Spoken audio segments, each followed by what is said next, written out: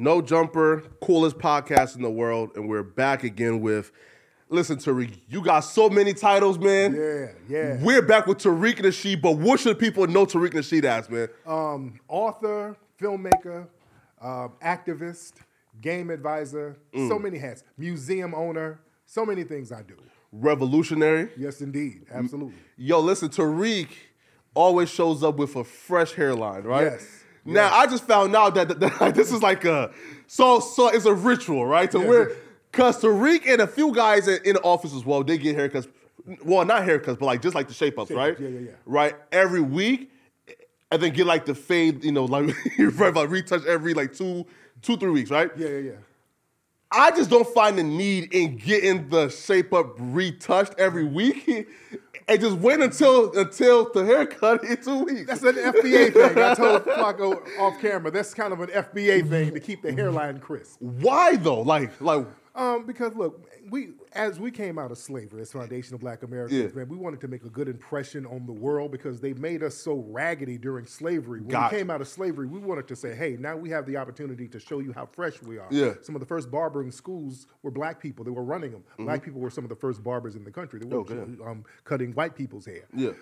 You had some of the first barbering schools coming out of Philadelphia, which is why Philly is known for some of their most thorough cuts. So we've always had a thing about having fresh fades, fresh lineups and all that. So it's kind of an FBA culture. Yo, hair. So look, so if I get a fresh shape up every week, would I be able to blend in as an FBA? You might. We got to wash the Jollof stains off, but you might be able to blend in. See, Paco said he get his joint hit up like every 2 weeks. See, that's non-FBA stuff right there. Because y'all be trying to save money. Y'all a little more frugal with your pay. Yo, mad frugal, bro. I'm talking about, listen, man, like, as a kid, bro, like my dad had us like probably haircuts every month, right? And that's why y'all asses was getting lit up and roasted in school. I'm talking about, bro. It was bad, bro. Yeah. Nah, it was horrible, man. Yeah. It was bad, man. No, but with a fresh haircut, though, how closely will I be able to pass off as an FBA? Well, the thing is, or is the accent just the accent we'll know from the accent. Because sometimes some of y'all get the haircuts and y'all trick niggas. Yeah. But the accent, we know the accent. You know? But yeah, we all good. This is my brother. Yeah, man. Yo, Tariq. Yes, sir. You gotta have a praying mother, man, because your enemies have been falling, man. Yes, they have. Yes, they have. Man, here, bro, like we would actually talk about I think one of them later on, right? Yeah. But let's get to Kanye, man. Yeah. A lot happened this morning, but let's just first backtrack first. Yeah. And then we can get to this morning. So, what was your whole take on the whole Kanye DEFCON 3 and his whole, I guess, folks was, I guess labeling Kanye as anti-Semitic, right? Right. Yeah. See, with Kanye, the difference between Kanye and Kyrie, we've been defending Kyrie. Kyrie didn't do anything anti-Semitic, didn't say anything anti-Semitic. Yeah. He shared a link that's on Amazon that anybody can get. He didn't put any context to it. It's like, hey, check this out. So they tried to reframe him as being anti-Semitic. We were totally against that. Kanye is a little bit harder to defend because Kanye was like, I'm about to go DEFCON 3 on Jews. And all. So you can't really defend that. You don't say stuff like that. That's not on go.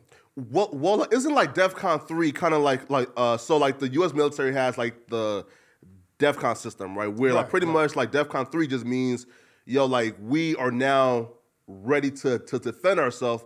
And like we have like labeled like this particular target as necessary, right? Right. So if Kanye is saying that DEFCON 3 means, I'm just ready to defend myself against, let's say, people who have been attacking me. Right. Yeah.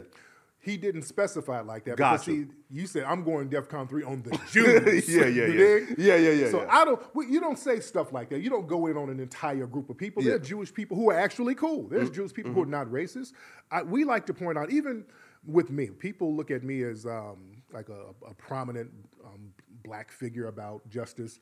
I don't really go in on white people. I go in on white supremacy. Absolutely. There's a difference between white people and white supremacists. Yes, sir. Because all white people are not white supremacists.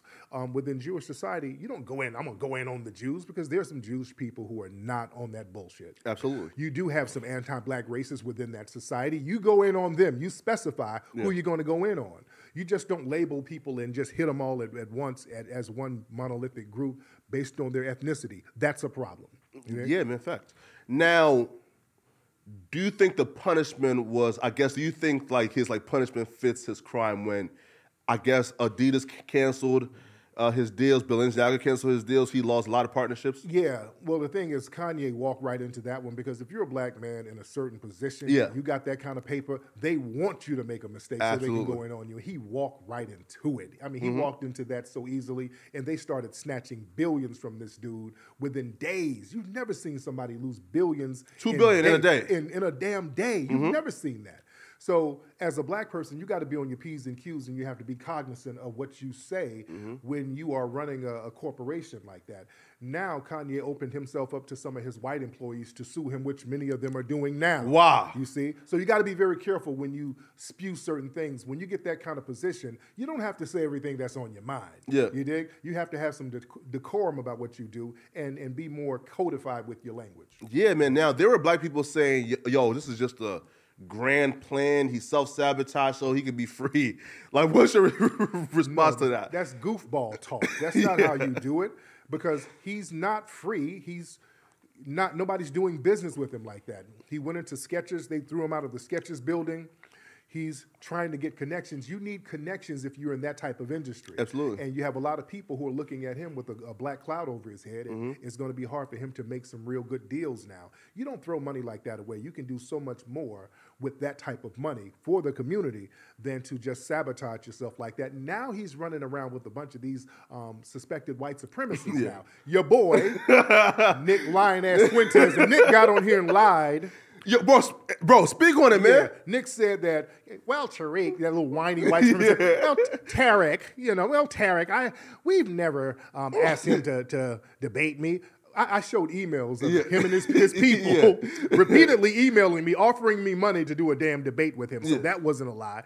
But running around with Nick Fuentes, man, I mean, that's a bad look all the way around. You don't want that kind of energy. This guy says reckless stuff about non-white people, black people in particular, and Kanye running around with these alt-right people, that's not a chess move. It's like, what is this guy doing? What's Kanye's agenda? How does Kanye view other black people? Absolutely. If you're with Milo and Candace Owens, who hates black people, and some of these other people who spew anti-black racism. What's your purpose of being around these people? That's why I can't really defend Kanye like that. Nah, it's a fact right now. Like, give me your initial reaction to when you seen he was, because like I think Milo is now his manager, right? Like Milo is now his something like that. Yeah, he's like his campaign manager, or something like that. So it's all over the place. When I first heard about the whole thing, when he was, well, first of all, before he went DEFCON on the Jews and all that nonsense, he was running around, remember, with White Lives Matter shirts. So he was already prepping us for the bullshit. And people try to chop it up as him being bipolar. I don't know if bipolarness makes you into a coon because he's doing some real cooning right now. And that's just not a good look. Yeah. So speak on that White Lives Matter shirt. So people, folks will say, yo, Kanye just wore a shirt that says White Lives Matter. If he never says Black Lives Don't Matter, then like it's not really cooning. So like, just speak on him wearing that White Lives Matter shirt. White Lives Matter. That whole narrative came out of the opposition to black people saying, hey, we don't want to be killed by race soldiers out here, which is part of the so-called Black Lives Movement. And I don't like to speak on the Black Lives Movement too heavy because that was controlled opposition. You had people infiltrate that and rebrand that into an all lives matter situation within itself because when black people got killed, you had a lot of activists on the grassroots who would go out here in the streets and stomp for justice for them. And then all of a sudden we see these activists who were funded by white sources come out there talking about, Black Lives Matter and Black Trans Matter too. Like, what? And Black Asians and just all of this stuff. It turns into an all lives matter thing. And then when the money came, all of these other groups started getting money. No black organizations really got any of that paper. The black masses, we didn't benefit off that. Yeah. So who infiltrated it though? The dominant white society, and the left-wingers were the main ones who were infiltrating it. Because, see, they go out there and act like they're the allies, say, hey, yes, we're with you, we're going to march with you, and then they start putting up these Act Blue donation pages all over the place, and then all of this money starts coming in, and nobody knows where the money goes. They said that the Black Lives Matter as an organization collected like, $90 million or possibly more than that. But the only people that they point out mismanaging the money are a few black people. You know what I'm saying? Yeah. This black person right here had $6 million. This other black person had $4 million and they bought houses. Okay, where's the other $80 million? Absolutely. You dig? Yeah. The white people who got that money, what did they buy? You dig? Because we damn sure didn't get it as a black community. So we got to call all of it out. Right. Wait, so like you even just like spoke on that though, like the one lady, bro, like again, I hate counting pockets, right? Because like right, like cause like how do I say that her buying 5 houses is from that money, right? Right, exactly. So that's why I didn't jump on that thing, because the white media was throwing that out there. Oh, this woman who's the leader of Black Lives Matter bought all these houses. So I'm like, okay, that's her paper. She could do whatever she wants to do with her money. But you're going to have to put everybody out there.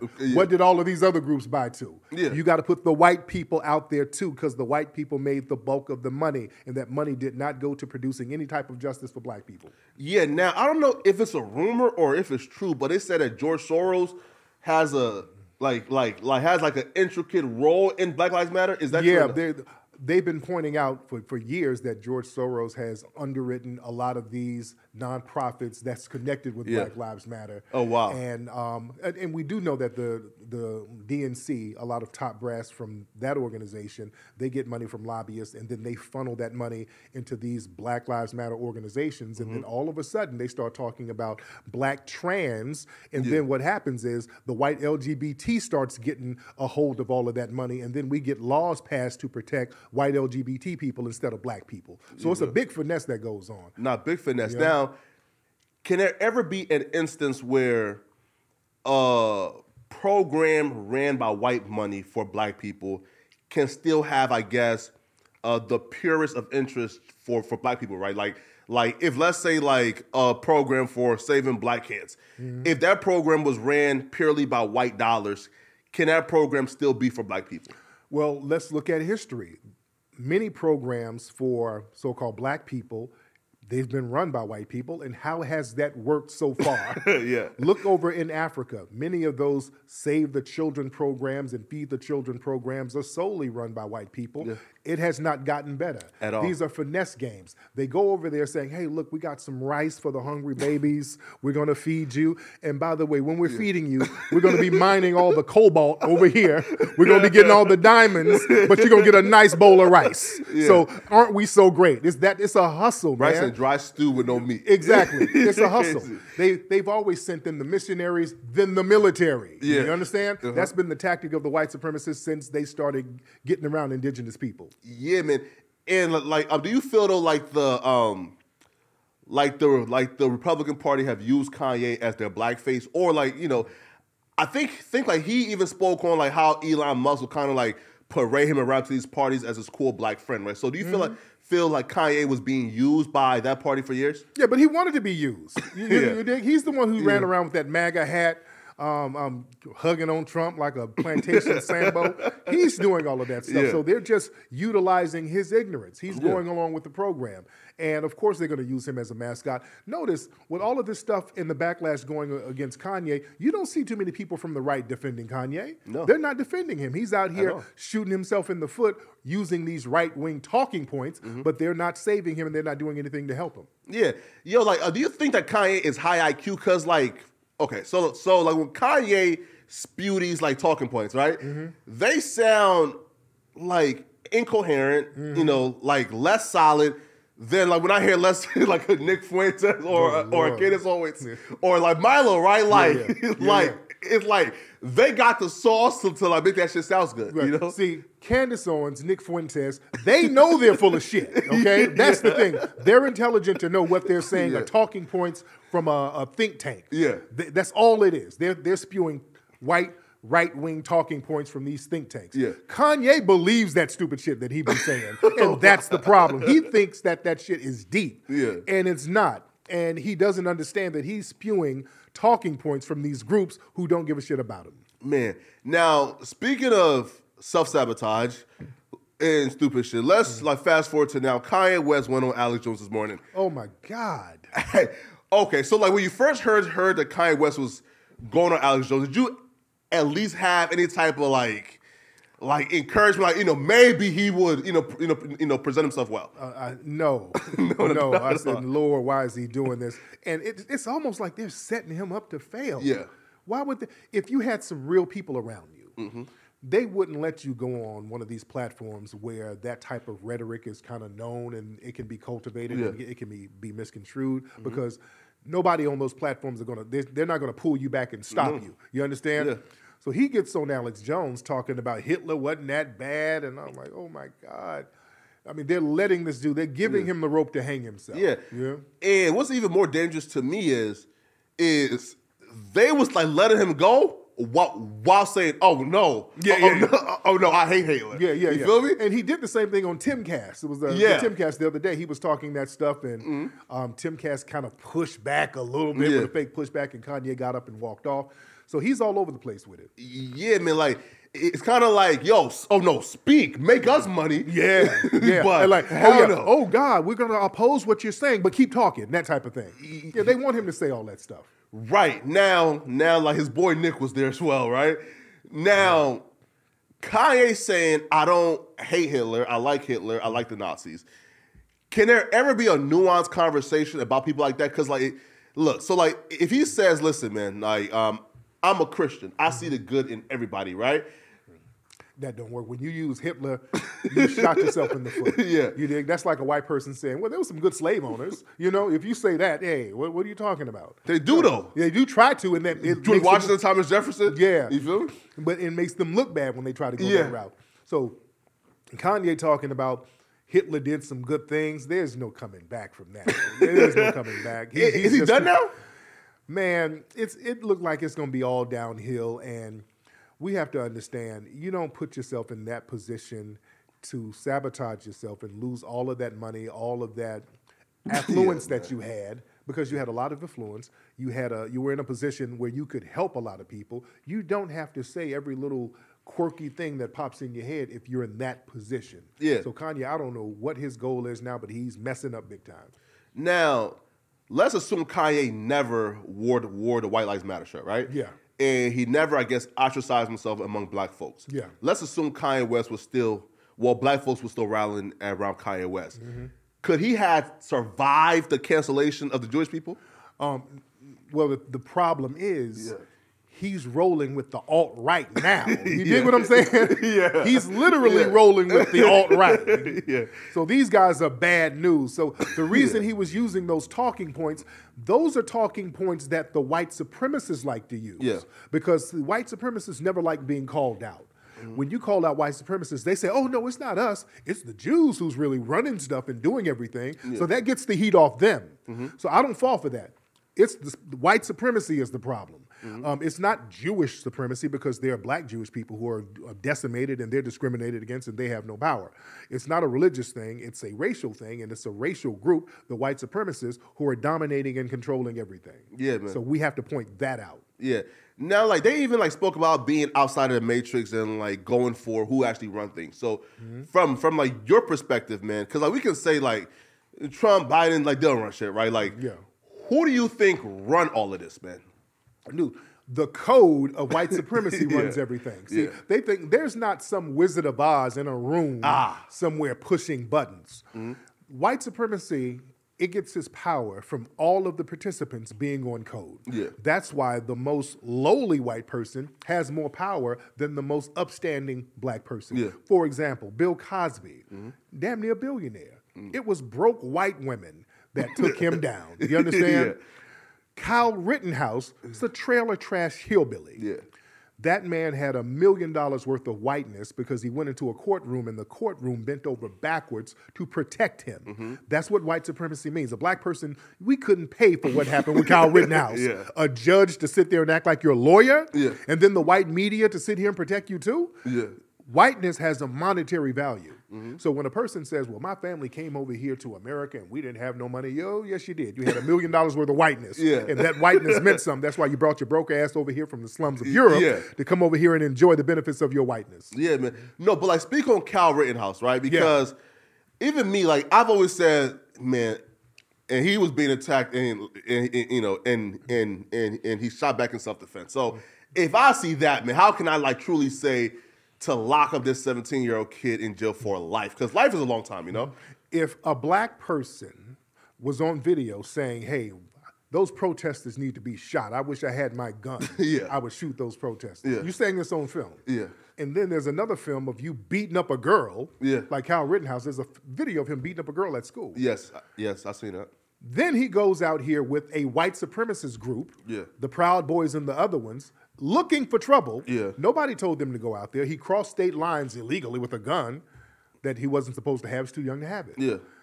And then you go out here instigating a situation because there's also video of Kyle Rittenhouse running up to black people because it looks like he wanted to ambush black people, but black people saw what he was trying to do. They're like, hey, we know you. You were pointing your gun at us. Yeah. They were saying to Kyle, you pointed your gun at us earlier, man. We ain't rocking with you because Kyle was running around acting like he was a medical guy, like he was a medic. Gotcha. Wasn't a medic. A 17-year-old kid, He wasn't a medic. He had no medical training, and he's running around, hey, you need medical? They were like, no, you tried to shoot at us, man. Get the fuck out of here.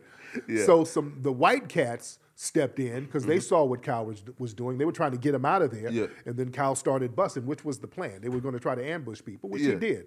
And then you get into a courtroom, and a judge is sitting here saying, we can't show the video of you saying you want to shoot protesters. Yeah. We can't show videos of you beating up a girl. We can't call the people you killed victims. Yeah. That was white supremacy on display all day. Yeah, man. Yeah, man. Now, like, he's actually, bro, like he's now on Twitter popping his shit, man. Yes, he's popping his collar. And then you get out and you have a video game called the Turkey Shoot. He has a video game where he's shooting turkeys. A black person could never do no shit like that, dude. Come on. Yeah, man. Nah, bro. Do you think that he will have a future, or like it's his 15 minutes of fame about to be up?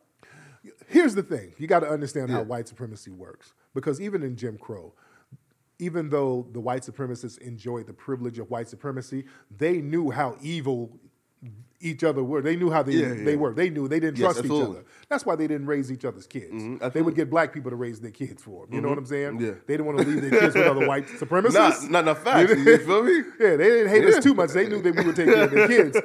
So same thing with the Zimmermans. Like, Zimmerman was a hero for a minute, but white society ain't really fucking with Zimmerman like that. He's a killer. Yeah. They know. Rittenhouse. They know that this guy is off the chain. They're not going to really have him in a serious setting. That could be a civil lawsuit, potential lawsuit hazard, having this guy around. He's being sued right now, too. He's being sued. Yeah. So if you really employ this guy and he does something crazy, knowing his background, so that's some kind of litigation nightmare for some corporation. So he will be propped up as a hero to the far-right supremacists, but they ain't really rocking with him in legitimate white society like that. They're on code with him, though, to the point where they're not going to punish him. Right. But rocking with him, we're going to back up off you like that. And that's true right now. Like, you also spoke on George Zimmerman, right? Yeah. Now, what's your take on this, man? Right? Like there's just always I think Jay-Z said this, right? Yo, like, y'all killed X and let George Zimmerman live. The streets is done. So, like, what's your take on that? It took a white man to see him in public and bust at him. Bust on him. Yeah. Do us as black folks have to own that? Yeah. Well, to be fair, they have been hiding this guy. You know what I'm saying? Because don't nobody know exactly where he is now. I heard he was in Arizona. I don't know if he's still in Florida. So nobody knows exactly where he is. They kind of been low-key hiding him. So I'll give him that. Now, if this was a situation out here in L.A., they would have found his ass. Oh, no, fast. They would have got his ass. If Zimmerman was out here, they would have been waiting around at every bar or whatever he frequented. They would have got him. But, again, nobody really knows where he is at this point. Yeah, man. Now, speaking of Kyrie, right? Yeah. Now, when you seen the list they gave Kyrie, man, was that buck breaking at its finest? That was them trying to degrade that man. And I'm glad he didn't fall for the bait.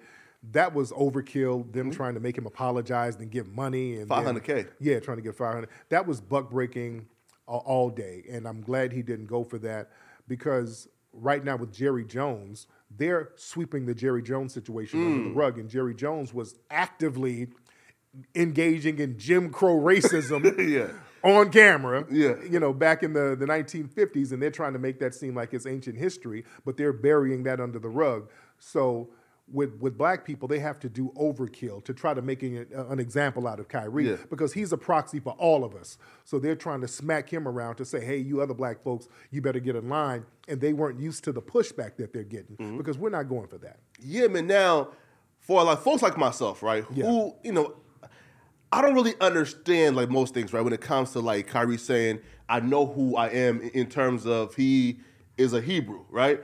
So what's black folks, I guess, lineage that trace back to like, like the Hebrews? Yeah, now there are black people who have Jewish lineage. And, when you go back in history, you'll see that they were black Jews. They were black Hebrews. There's tribes over in Africa now, South Africa, Zimbabwe, who are jet black. They could trace their ancestry, and they've done DNA tests showing that their lineage goes back to Judah, to Israel. So these are facts. There are black people who have Hebrew backgrounds. So as far as us here, we can do DNA testing and we can kind of do lineage testing and see who's who, but we're so mixed up with different cultures now, it would be hard to tell to a certain degree if we haven't been practicing Judaism in decades or even centuries. So that would be kind of hard to tell.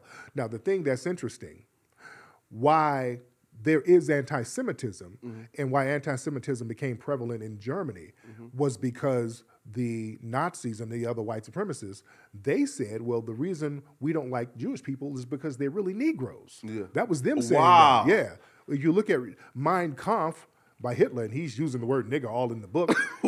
He kept referring to Jews as Negroes. You dig? So that was the issue that they had with Jewish people. They have these Negro genes that they're trying to sneak in around us strong Aryans. So we have to get that Negro gene out of here.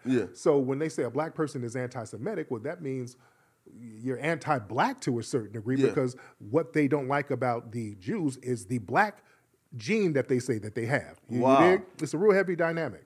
Wait, so if Kanye noticed it, why would Kanye even like co-sign that shit?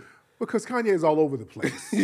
He's hanging around with a bunch of people, these white supremacist groups, who's spewing this nonsense, and he's not articulating himself right, and that's the problem. Yeah, man, Kanye probably don't like even know you, right? He just like regurgitating it, man. Now, Jerry Jones, right? So Jerry Jones, a picture came out from 1957. He claims he was 14 years old, and he was with a group of people that was trying to stop the desegregation of North Little Rock High School. Now, he says, I was 14 years old. I did not know what was going on. I was just coming to see. Now, one, do you believe his statements of, I was not involved, I was just curious? No, he wasn't there as a damn cheerleader for nobody. You were there practicing racism. They were beating the shit out of them black people. And he's right there dead in the mix. So don't act like you were just standing there watching.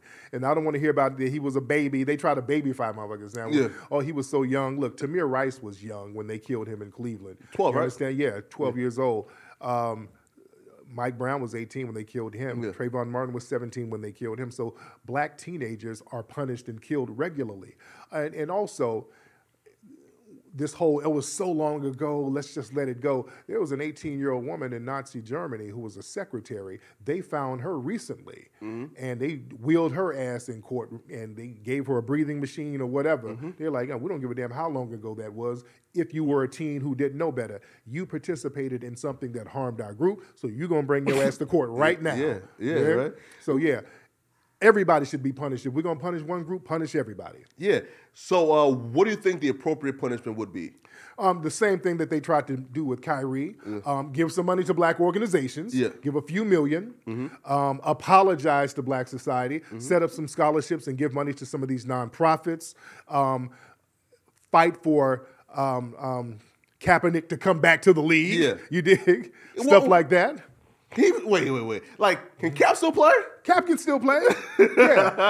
And Jerry Jones was one of the people telling folks not to kneel and all that stuff, remember? That's true. Yeah. He warned them. Yeah, he was warning people like a plantation owner. So now he needs to have a Colin Kaepernick shirt on. He needs to be representing for Colin Kaepernick, apologizing to Colin Kaepernick.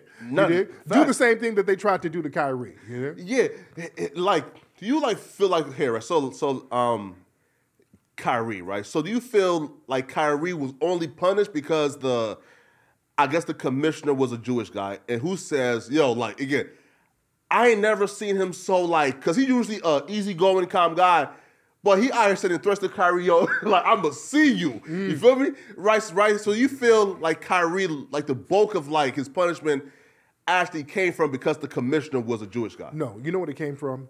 Kyrie had been standing up to them people anyway. Yeah. Because remember, they tried to give him the jab, and he wouldn't take it. So they look at brothers who do that as little uppity Negroes.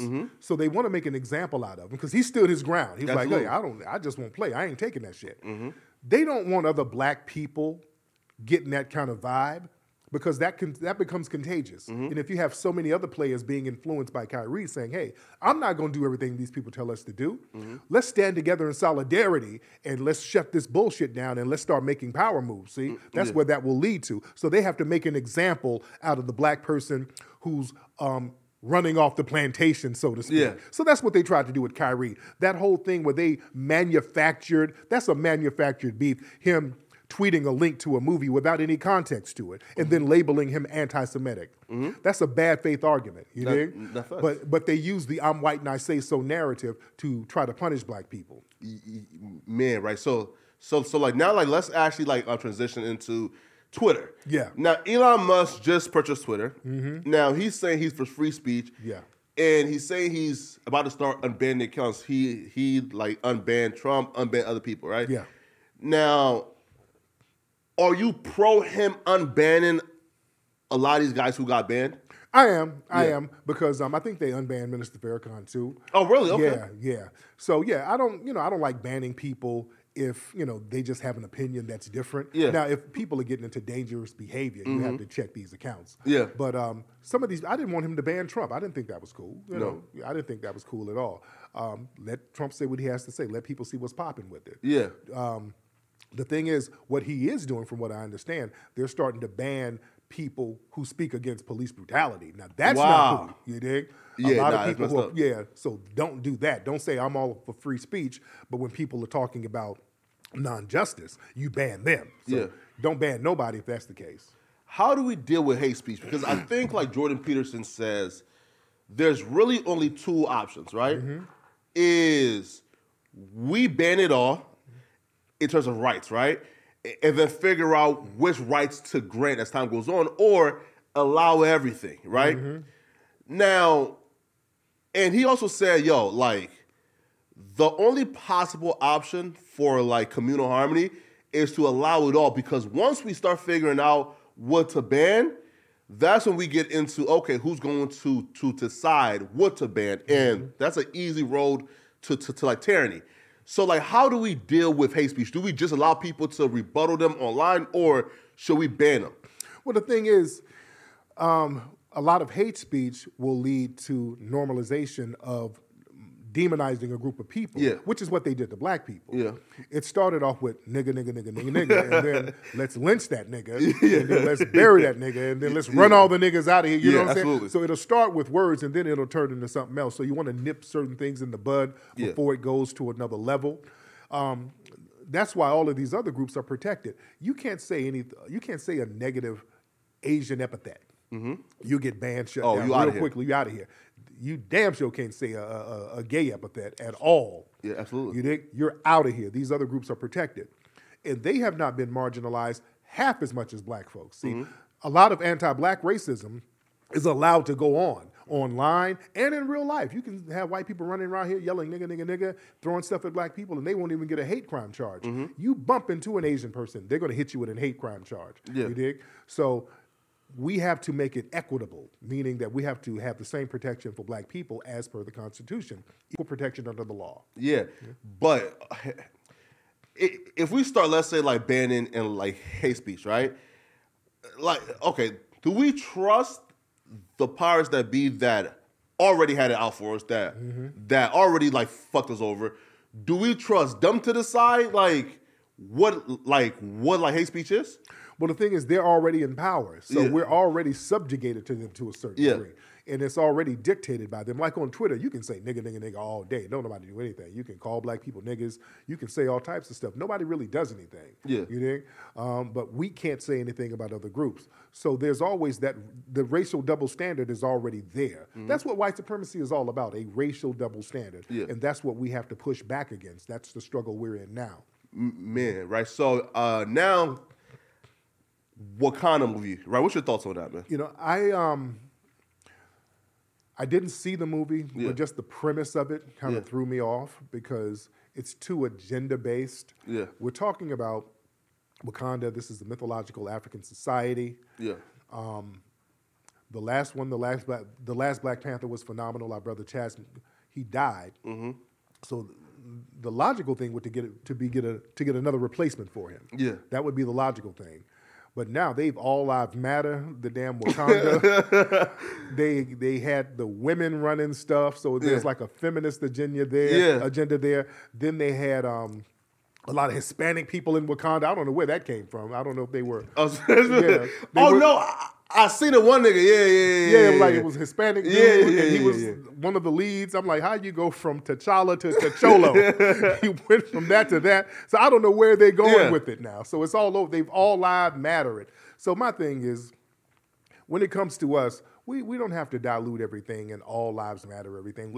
We can have a black franchise with us in there. Yeah. Listen, like, so I'll be real. Like, the movie itself was subpar. I heard. But you have to acknowledge, man, Lupita new body is crazy, man. Oh, yeah, Lupita's body is off the chain.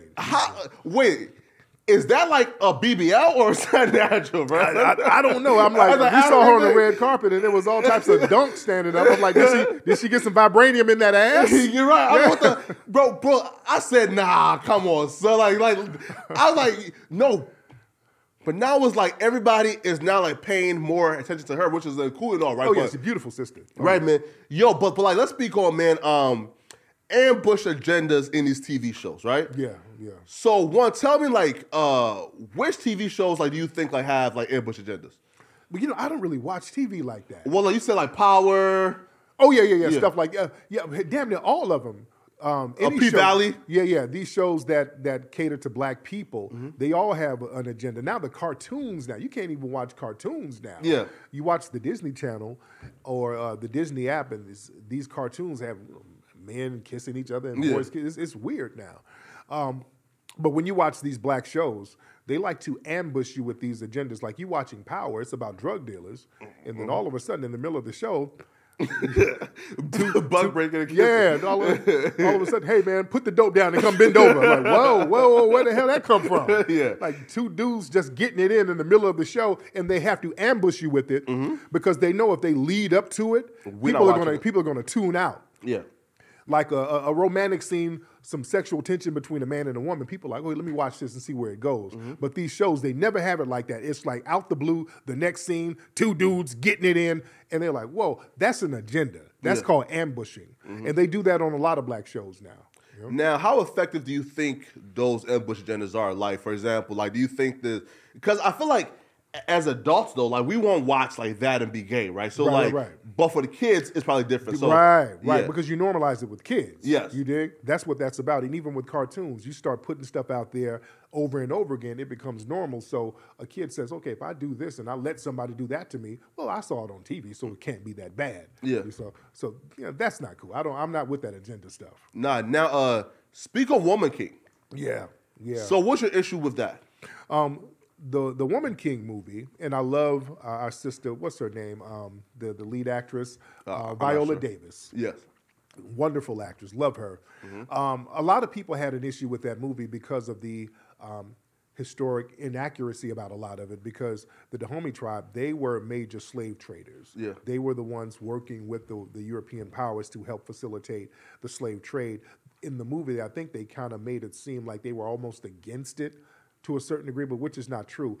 One of the last slave ships that came to the Americas, the people were caught by that Dahomey tribe. So it's a very tedious type of relationship that we historically have with those tribal groups who help facilitate the slave trade. So yeah, man.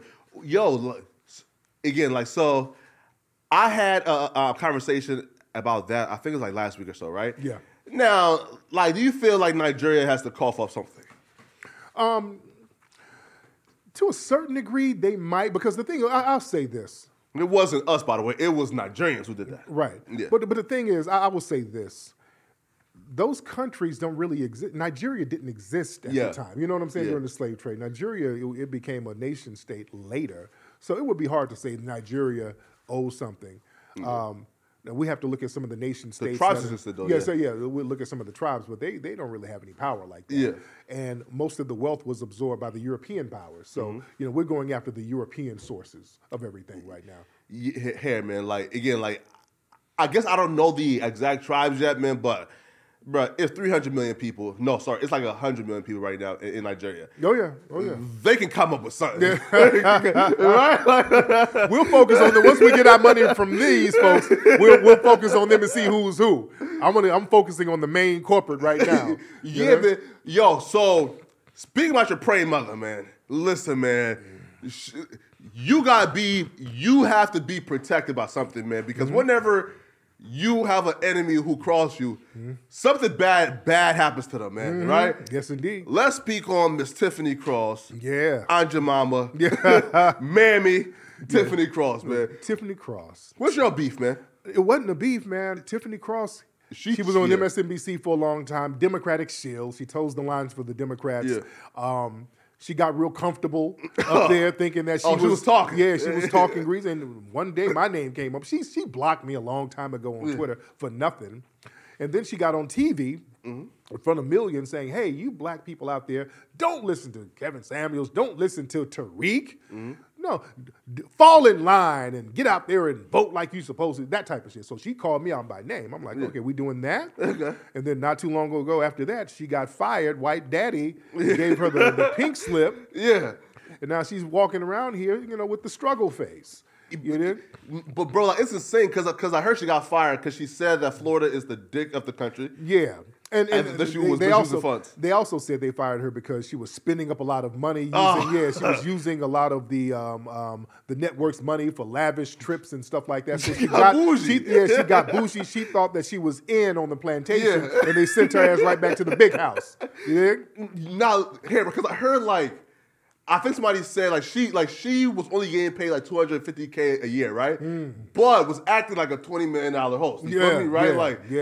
God damn. See, that's the thing. When black folks get in these positions, you get around some of these white liberals and you think that you're in there with them and you think you can start talking greasy and you can start calling shots and black men shut up and boy, those right wingers need to shut up. You better understand the white liberals and the white right wingers, they're brothers and sisters and cousins. So they're still on code with each other. Yeah. So you better watch what you talking greasy like you in there. They're like, hey, no. You still talking about my mama. Yeah. My mama's a Republican. So get your black ass out of here. You dig? Yeah, of course, man.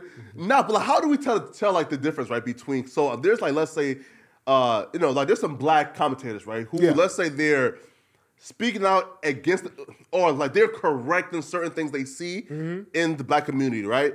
How do we tell the difference between that and black commentators who are being controlled and puppet mastered by the white supremacists? Good question, man. See, we know when somebody's keeping it 100 with us. Yeah. We know if somebody's giving us some constructive information as a black group, because usually what you will do it among us. Yeah. You see?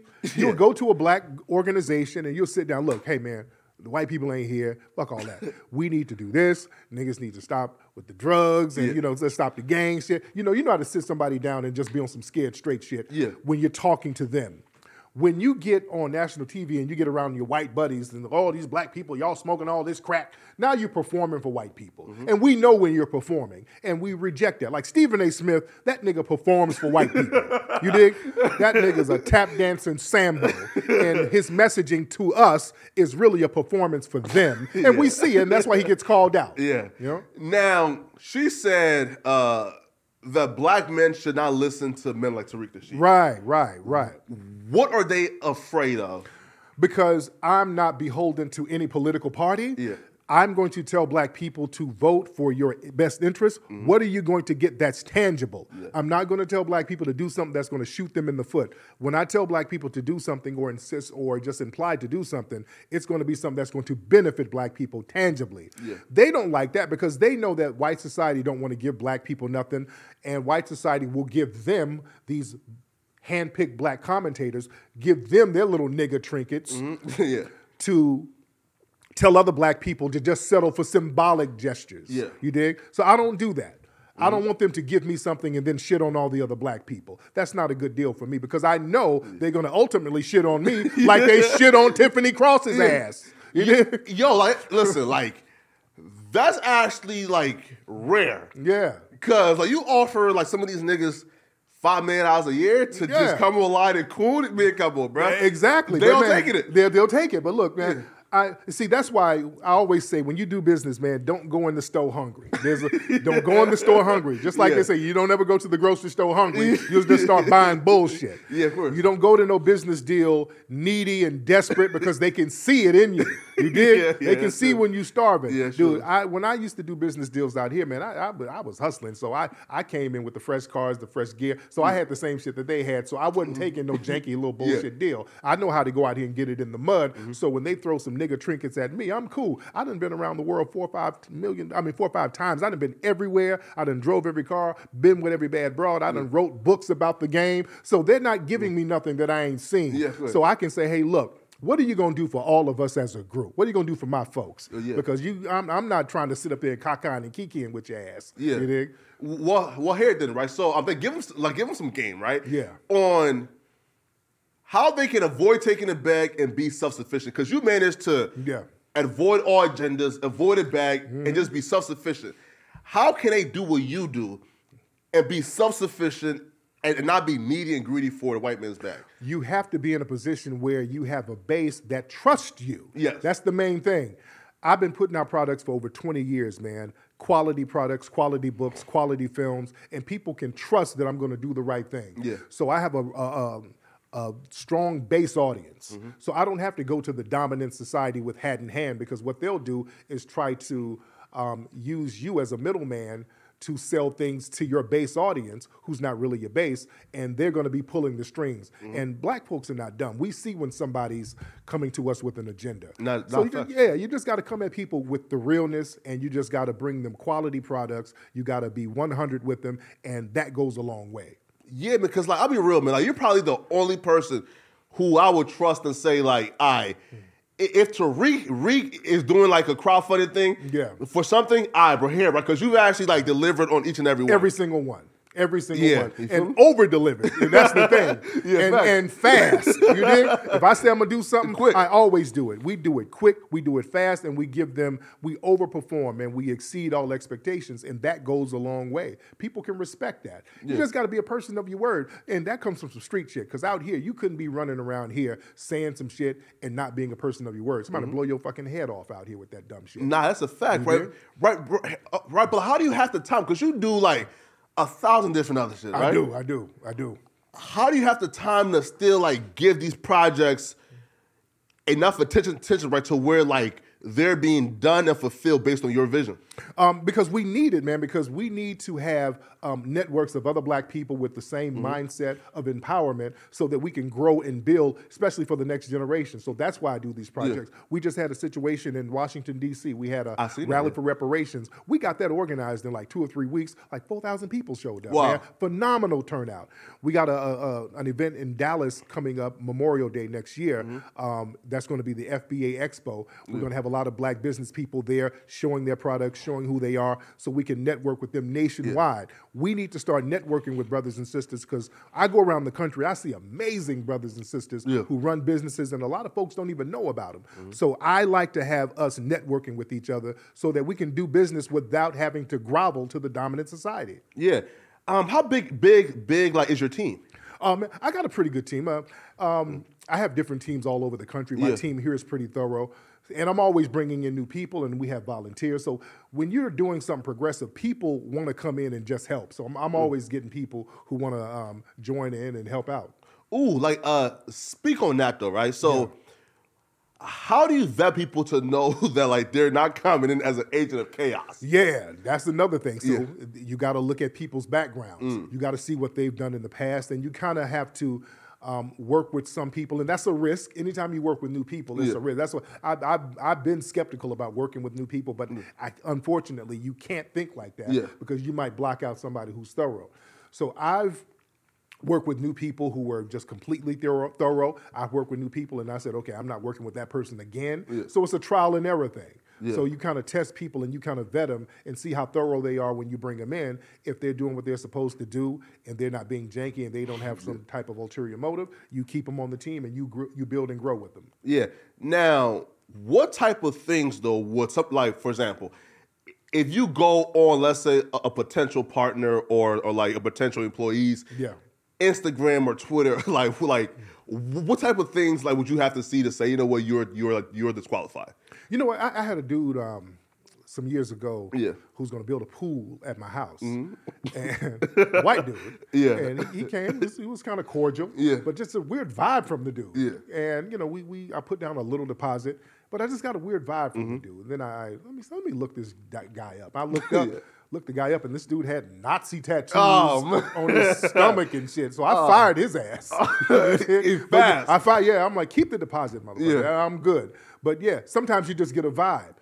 And sometimes when you start researching people, you just got to let them bounce. Man. Yo, but your pool is amazing. Thank you.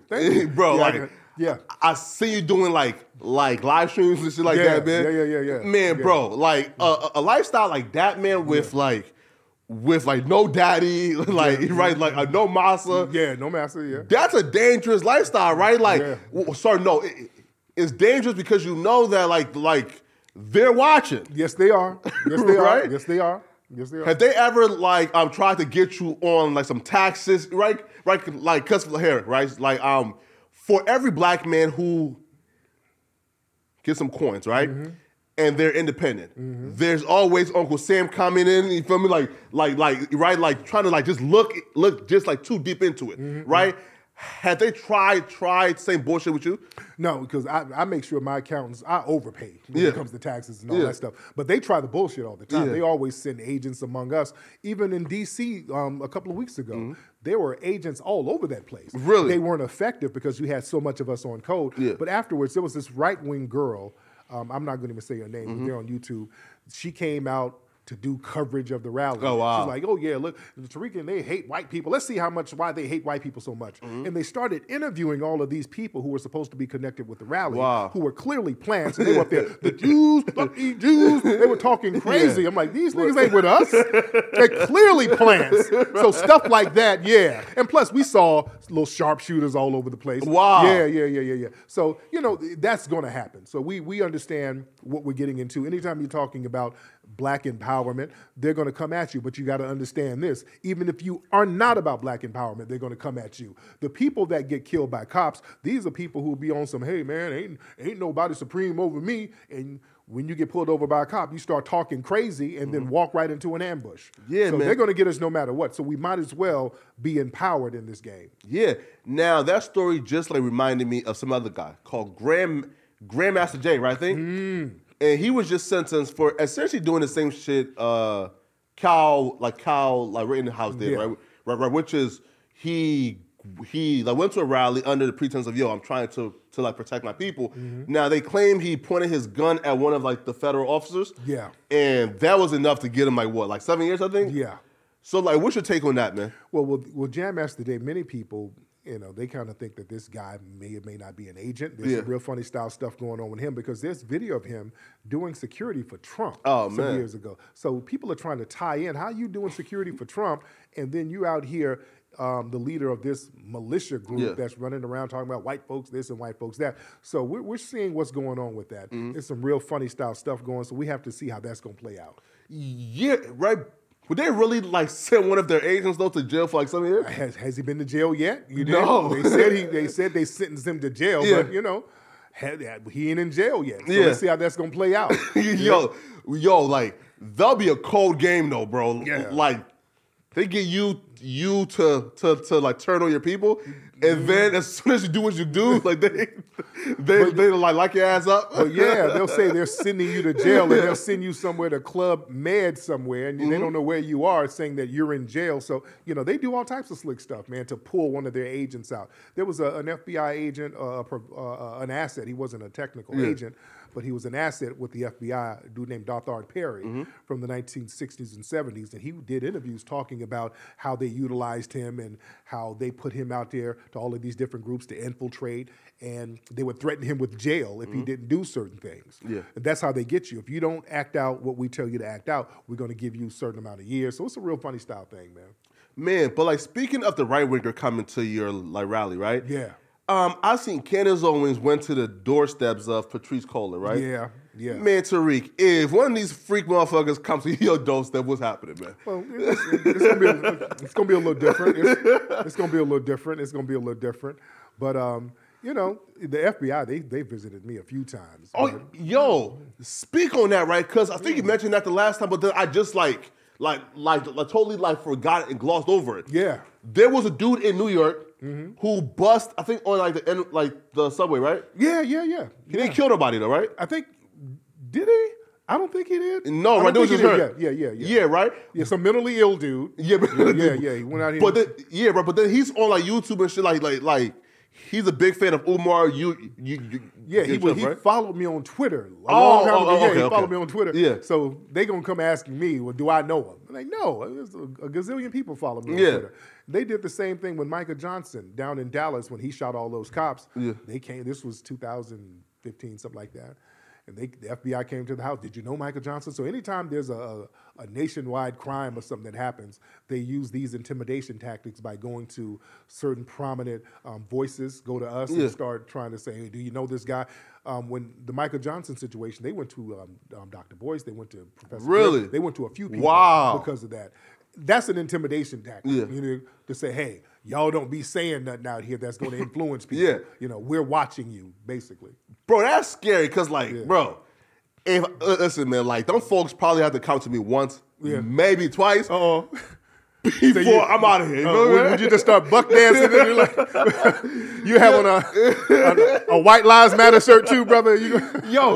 Right. Nah, because Meek Mill says said something very similar. Right? Meek Mill said, "Listen, man, I'm out here pushing for prison reform, right? Yeah. But hey, if y'all want me to stop, just tell me, right? I ain't finna lose my livelihood. Yeah. Right? So, if Meek was that honest, though, right? Yeah.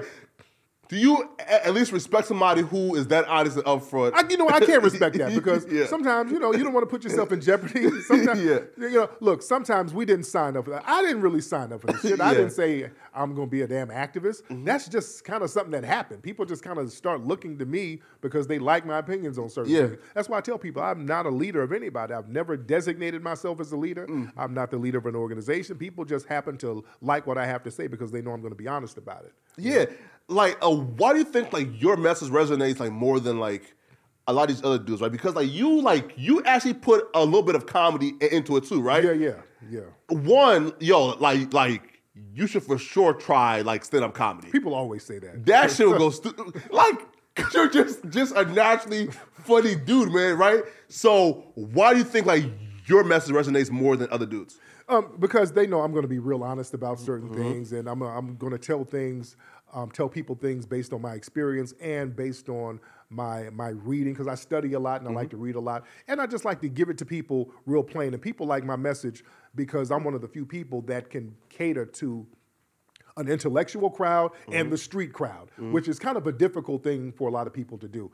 If you are an intellectual, usually you don't really have any street savvy, and a lot of dudes who are street savvy, they don't really have the intellect to go to a Yale. I've done lectures at Yale before. Yeah, of course. So I'm one of the few people that can really talk to both crowds and bring both crowds together. So that's why when you see my movies, I have these scholars in there, I have rappers in there, I have a couple of street dudes in there, and I can bring everybody together because all of us are needed. And we can show the messages from all different sectors of our society and show that that message can be utilized by all of us. Man, facts, right?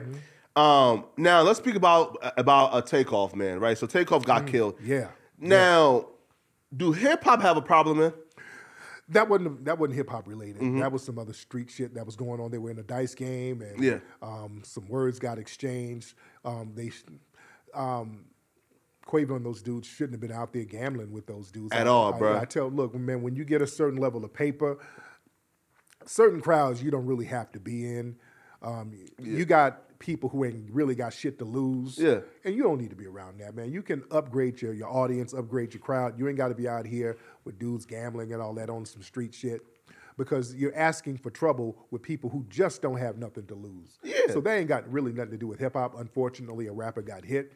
And, hopefully we understand that everybody ain't on the same page with us. We think just because we got a bunch of adoring fans, we can get around some cat in a dice game and he's going to be a fan. No, that motherfucker might be an undercover hater who can't wait to get you out of here. You hear? Yo, one of the dudes who's being, I guess, investigated, man, bro, you go to his Twitter, man, he been hating for 6 straight years. Like, wow. Bro, the kid right now is like 20, right? Mm-hmm. And he was hating since middle school. Just a lifelong damn hater. You man, 17 years old. Man, say fuck Quavo, fuck the Migos, all type of shit. Right. You got to watch folks like that, man. We better understand. There's some cats out here who they feel like they ain't gonna never get anything popping in their lives, and then when they see another black person shining, they feel like that's an offense to them. That makes them look bad. Why this nigga shining and I ain't shining? Yeah, of course. So let me bring this nigga down with me with these bullets. So we got a poison mindset with some of these folks out here, and they ain't got shit to do with hip hop, because even before the rap game, you had a couple of dusty niggas out here who would take somebody out who's shining. Yeah. So that's just what it is, unfortunately. Facts. Yeah. But people always say that I'm cooning when I say I don't hang out with certain niggas after 5 p.m. Yeah. Right? But I'm a non-FBA, so I can't say shit like that, right? Yeah. But it's true, right?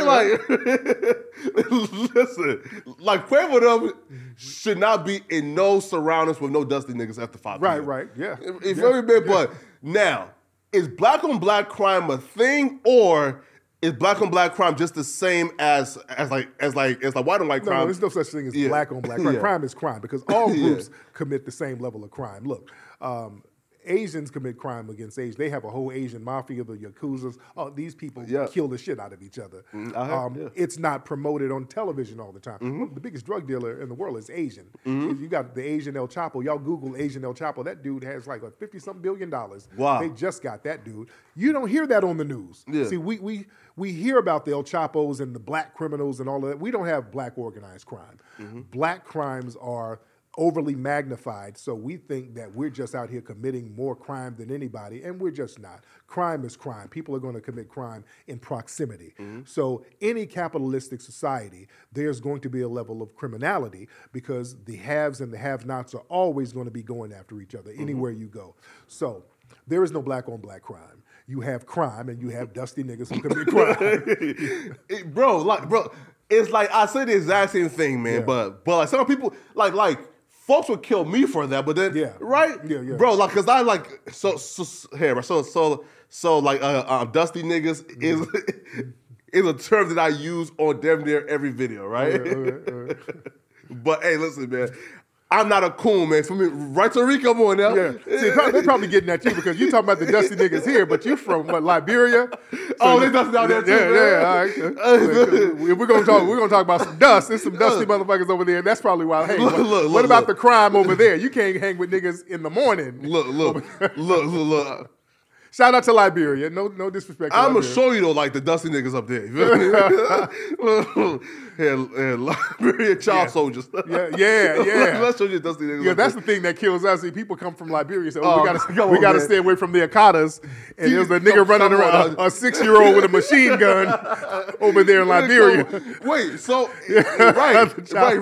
Yeah. Nah, but that's true, though, right? Because, I def sure wouldn't feel comfortable being with them niggas after at 2 in the afternoon with little Umduge with a machine gun. That's a fact, man. But but now let's talk about the So this is a new little like trend now called depopulation, right? Where now it's being grabbed by the Alex Jones, Candace Owens, where they're claiming that now there's a new world order now to like depopulate. Now I think the UN now just got like a whole new organization. I think it's called the UN Population Fund, right? Where now they're being tasked to kind of make sure the population is under control. Do you feel like we are populated, or is that some newer order shit? No. When they talk about, we got to understand code words. Yeah. When Alex Jones and the Nick Fuentes's, when they talk about overpopulation, they mean too many black people. Yeah. And not enough white people. Not facts. The white numbers are dwindling. All of the white scientists are saying this. Their numbers are going down. Over here in the United States, there's a negative birth rate, meaning they're dying faster than they're being born. So they want to do something about that. But what are they going to do about that? What they want to do, because this is nature, you can't really do anything about it. If your numbers are dwindling, your numbers are dwindling. Even if all the black people were just cornered off somewhere on the other part of the world, locked in, their numbers are still going to be dwindling because, in fact, it's going to dwindle faster because they're going to get into incestuous relationships and the neurological diseases is going to kill them even faster. So what they want to do is create a global apartheid state. They want to have a position where all the black people, it's like South Africa. The small white minority is ruling the large black majority. So what they want to do, they want to start getting transhumanisms, things going on, robots, like in San Francisco. They just passed an ordinance where robots can kill people. All right? Y'all Google that. In San Francisco, they just passed an ordinance saying that the police robots can kill people like they killed Michael Johnson down in Dallas. Who do you think those guns are going to go for? Robots aren't killing white people. All right? That's going to be aimed at us. You think? So when they talk about population control, they mean controlling the black population while the white numbers are dwindling. Yeah.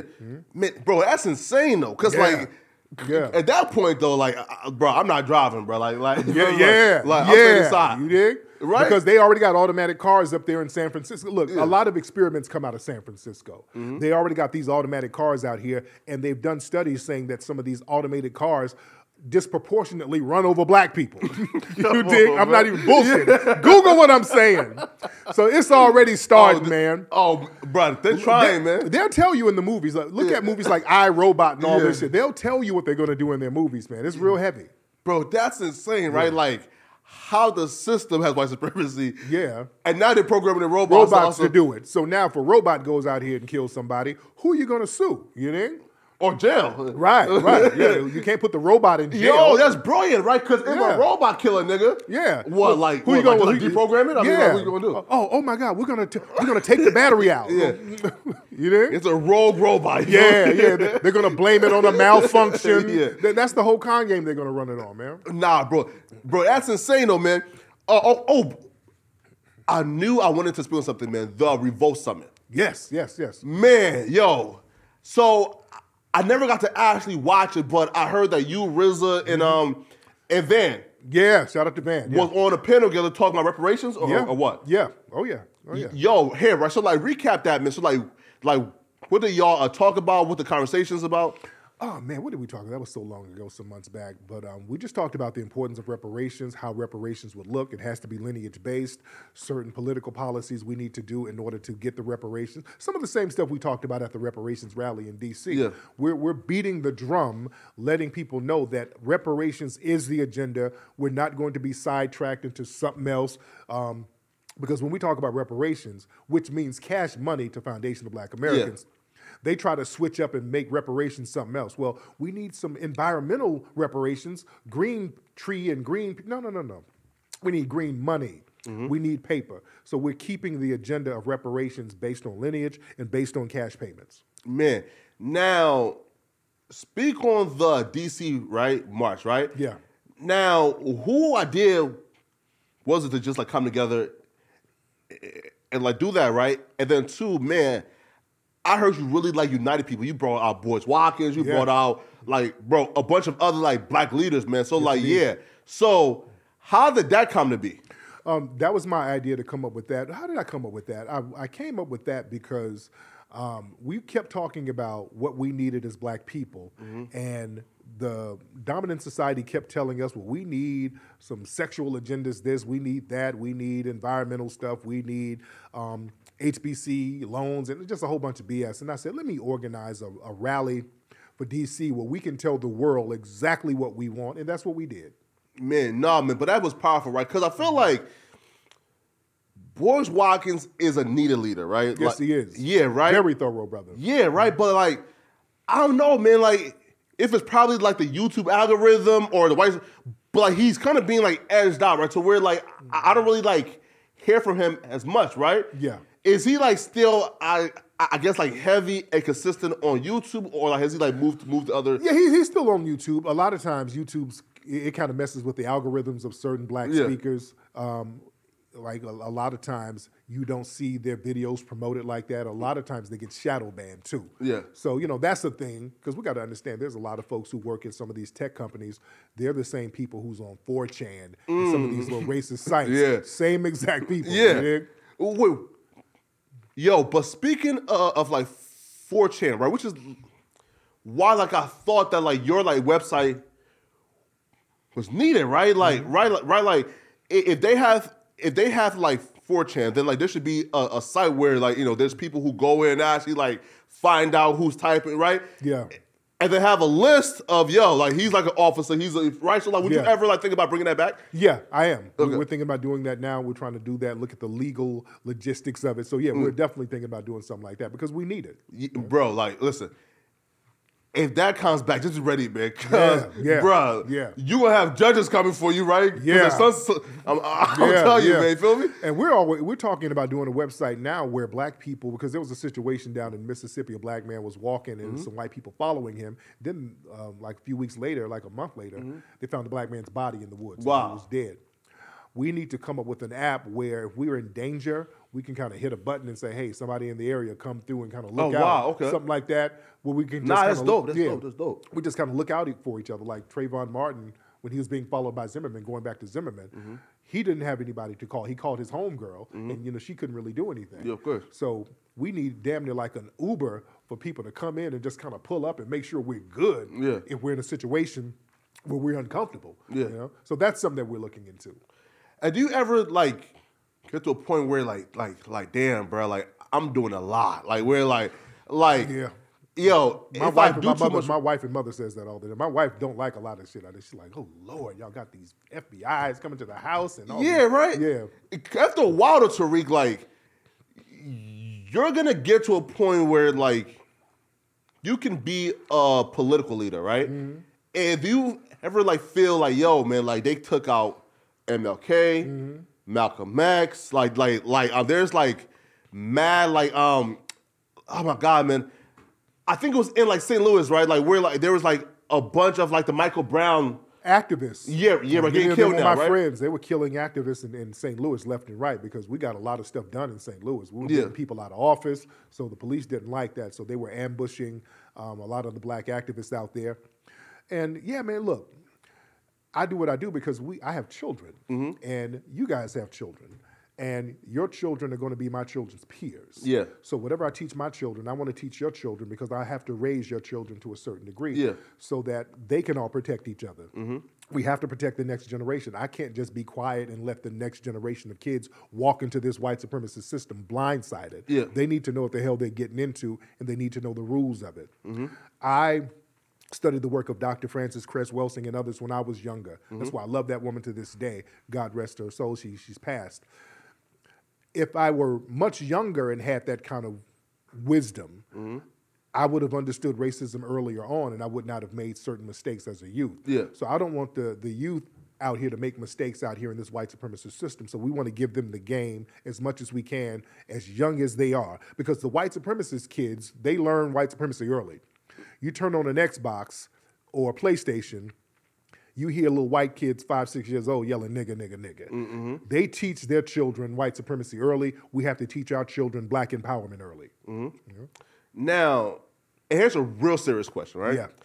If you could see in a crystal ball, where and that crystal ball says, if you keep on speaking for black people and being a fearless leader, these people are going to kill you on this day. would you stop? Oh, that's a good question. That's a good question. If they said they were going to kill me on a certain day, that means they planning on killing me anyway. So I would go harder up until that damn day. I would go harder until that day because they're going to get you anyway. And if I had a crystal ball, I would find out who was going to do it and get his ass before they got me.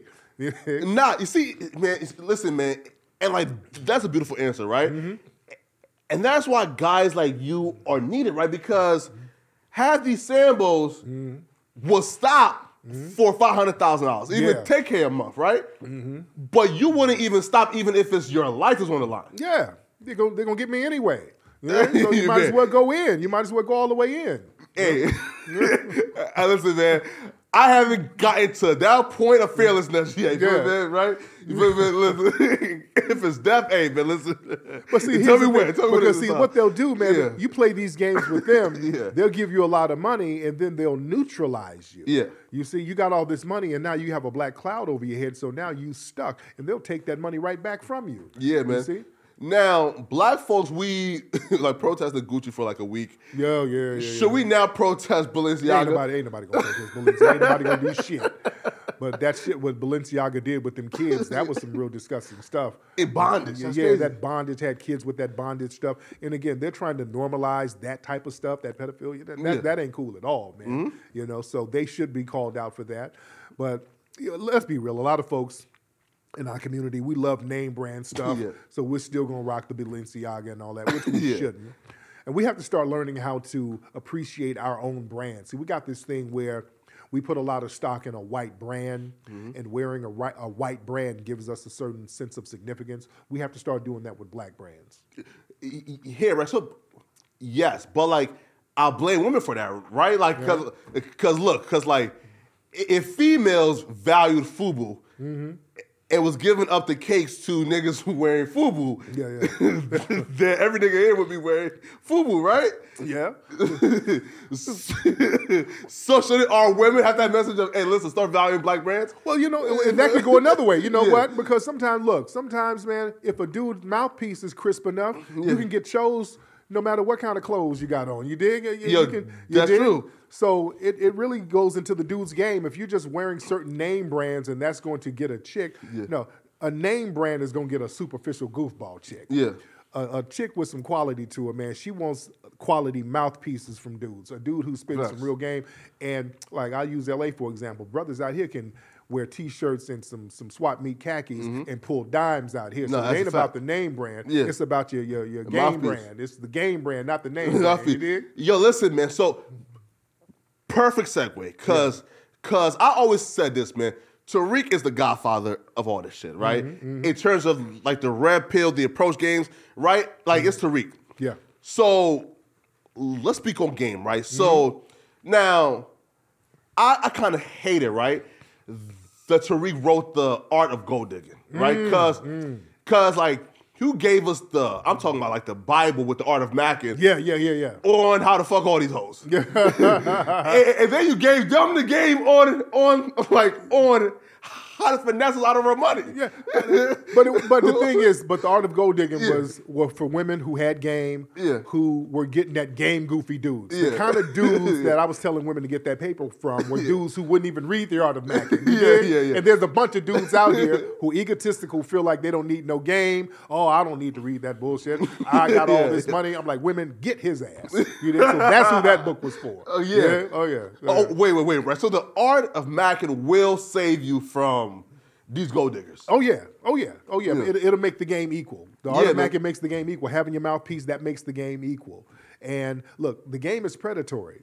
It's the have and the have-nots, the gets or the get-gottens. So you want to be thorough out here in the game. And a lot of women would read the book, The Art of Mackin. Women appreciated the game in the book. And it was a fun book. It was a lot of satirical stuff in the book, but it was a lot of real game in the book. And I think that's why the book sold like 500,000, 250,000 copies. Yeah. So it was a huge best-selling book. And people respected the realness of it. Man, facts, man. Yeah. Now, do you feel like all women are hypergamous? Like they all just have that natural innate behavior to just go after men who are of an upper echelon, right? who can increase their status. Yeah, water seeps its own level. If a woman can get a dude who's balling out, she will usually go for the dude who's balling out. Women know their capabilities. There's some women who out there who can't get a dude like that, so they'll settle. Yeah. But it's natural for people to find a dude who's a provider. So a dude who's balling has the appearance of a provider. Yeah. Just like we go for the women who look attractive. What do we go for? Ass, titties. Yeah, of course. Nurturing. Those are symbolic things of nurturing. That looks like a nurturing thing. So we look for women who have nurturing qualities. So it's a nature thing. Now, I feel like when you were giving game, right? It definitely was like balanced, right? Yeah. But somewhere down the line, the Manosphere podcast niggas have gotten too far. Okay, the shit that we got now with the Manosphere stuff, because look, like you said, when I did the game, I was like the only one doing it at a long time. And then about 5-6 years after I started doing it, then the pickup artist dudes came out of all over the place. And then many of them morphed into the Manosphere dudes. What we have now are a bunch of dudes who are incels, who are supposed to be given relationship advice, and you notice there's this anger towards it. There's almost a contempt for women to a certain degree. That ain't got nothing to do with game. These are dudes who are basically nerds who got a platform. So because they have a platform, they have the illusion of power, and they have the illusion of game. So they're given this real weird-ass advice on how to deal with women, and it's coming from an incel spirit. That's why it really doesn't work like that. And that's why there's always some bullshit associated with it. Certain guys, I don't even want to name their names, but they talk about this relationship stuff, and they have women on their shows, and there's always fighting and conflict. Yeah. That ain't got nothing to do with game, man. That's all about domination and projecting your own insecurities on people. Right now. All right. So if you were to take let's say like an incel or a simp, right? Yeah. Now simps can be saved, right? Because simps are just dudes who just overvalue women, right? Yeah. So they will pay for pussy. Like in incel, like what would be like your advice on how to self-develop to a point where you can actually bag the chick of your dreams? Good question, because see, going back to a lot of these red pill dudes, notice the women that they have around are usually strippers. Yeah. Fact. So the relationships is a very transactional thing. So these guys make a couple of dollars, streaming or whatever. So they get their money and bring some women around and kind of verbally abuse them to a certain degree. You dig? That ain't no game. You're just kind of using your money to do humiliation porn to a certain degree. You got to have your mouthpiece, Chris, man. You got to be confident in who you are as a man first, and you have to trust yourself. When you trust yourself, the women will trust you too. Women love a dude who can trust himself, and you can trust yourself by not having to jump bad at women as a power play. That's an insecure thing. When you have to jump bad at these chicks and talk at them crazy, that's insecurity. Women can sense that. Women like a dude who has a calm confidence about himself. They can respect that. Yeah. Okay, so then how do you get like a rowdy, I'm talking about like over the top chick in control without putting your hands on her and without yelling? Well, you shouldn't even be around that kind of person. If you got to do all that, that's the motherfucker you got to charge for the game. Leave. You know, all pussy ain't good pussy, dude. You know, sometimes, man, it ain't even worth the headache. If you got to do all that and you got to wrangle somebody in if they're so rowdy, that's the person their energy don't need to be around you. Yeah, facts. For example, I'm going to give you a good example. My brother Blueface. I love Blueface. Oh, man. I like Blueface. I think Blueface is a solid dude. He seems like he has a good spirit. Yeah, nice guy. But that girl with my boy. Crazy. Yeah, that's toxic as hell. And I don't like that because that's going to get my man caught up. You dig? Having that kind of toxic energy around, influencing you to do certain things. Yes, sir. Just being over the top. It looks good for social media clout. It gets your name in the headlines. Yeah. But at the end of the day, you'll get a serious situation dealing with stuff like that. I know my man has an attempted murder charge going on right now. When you have rowdy energy around you, rowdy shit happens. Absolutely. Just that whole vibe. Even if that rowdy person ain't with you at the moment, just that energy keeps you in a fucked up zone. Yeah, facts. And you start getting into shit you ain't supposed to be getting into. I used to date, man. Look, back in the day when I was single, I dated one chick who just rowdy ass energy, and everything I would do would just be fucked up. You know, even when she wasn't around, just me dating her. So I go do business deals. The deals would be fucked up. I go go to the club. I get pulled over. Just an aura. Sometimes people's energy, who you're around, their energy is on you, and it draws more bullshit to you. We have to learn how to charge certain people's energies to the game. Energies are real, man.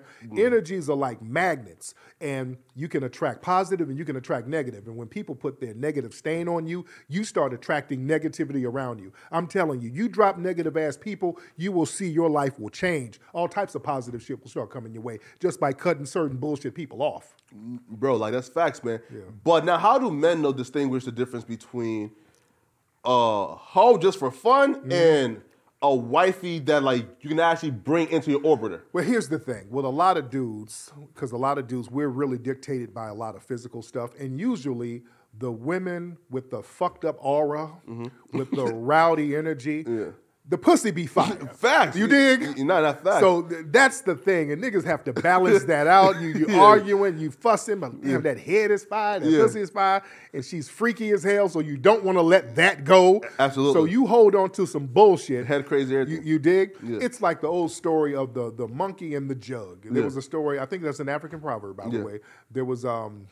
and I'm kind of paraphrasing the proverb, somebody put a banana in a jug to catch a monkey, and the monkey put his hand in there and grabbed the banana, and while they were about to capture the monkey couldn't run away because the monkey still had the banana, and the monkey ended up getting captured. All the monkey had to do was let the banana go, and he would have got away. Facts. But you held on to some superficial bullshit that you will, there's plenty of bananas out there. But you held on to some shit you shouldn't have been holding on to, then you got yourself caught up. We have that mentality when it comes to that crazy good pussy out there. There's more good pussy out there that ain't as crazy. Not facts. Not facts right now. Now, like, what's your take on marriage? Because there's a lot of these red pill guys who would say, listen, marriage, avoid it.